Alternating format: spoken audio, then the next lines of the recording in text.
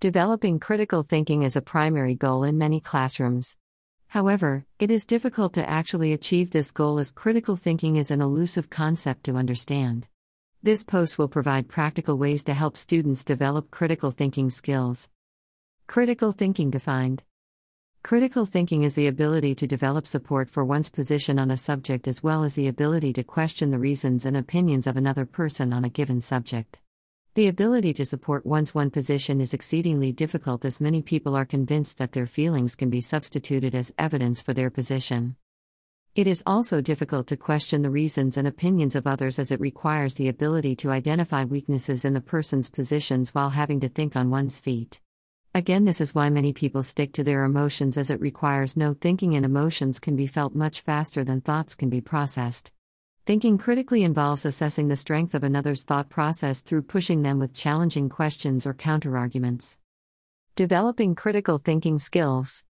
Debates provide an opportunity for people to both prepare arguments as well as defend in an extemporaneous manner. The experience of preparation as well as on-the-feet thinking help to develop critical thinking in many ways. In addition, the time limits of debates really force the participants to be highly engaged. Reciprocal teaching involves students taking turns to teach each other. As such, they must take a much closer look at the content when they are aware that they will have to teach it. In addition, reciprocal teaching encourages discussion and the answering of questions, which further supports critical thinking skills development. Discussion through the use of open-ended question is another classic way to develop critical thinking skills. The key is in the open-ended nature of the question. This means that there is no single answer to the question. Instead, the quality of answers are judged on the support the students provide and their reasoning skills. Open-ended assignments. Often as teachers, we want to give specific detailed instructions on how to complete an assignment. This reduces confusion and gives each student a similar context in which learning takes place. However, open-ended assignments provide a general end goal but allow the students to determine how they will complete it.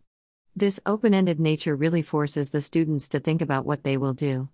In addition, this is similar to work in the real world where often the boss wants something done and doesn't really care how the workers get it done. The lack of direction can cause less critical workers problems as they do not know what to do, but those who are trained to deal with ambiguity will be prepared for this. Conclusion. Critical thinking requires a context in which free thought is allowed but is supported. It is difficult to develop the skills of thinking with activities that stimulate this skill. The activities mentioned here are just some of the choices available to a teacher.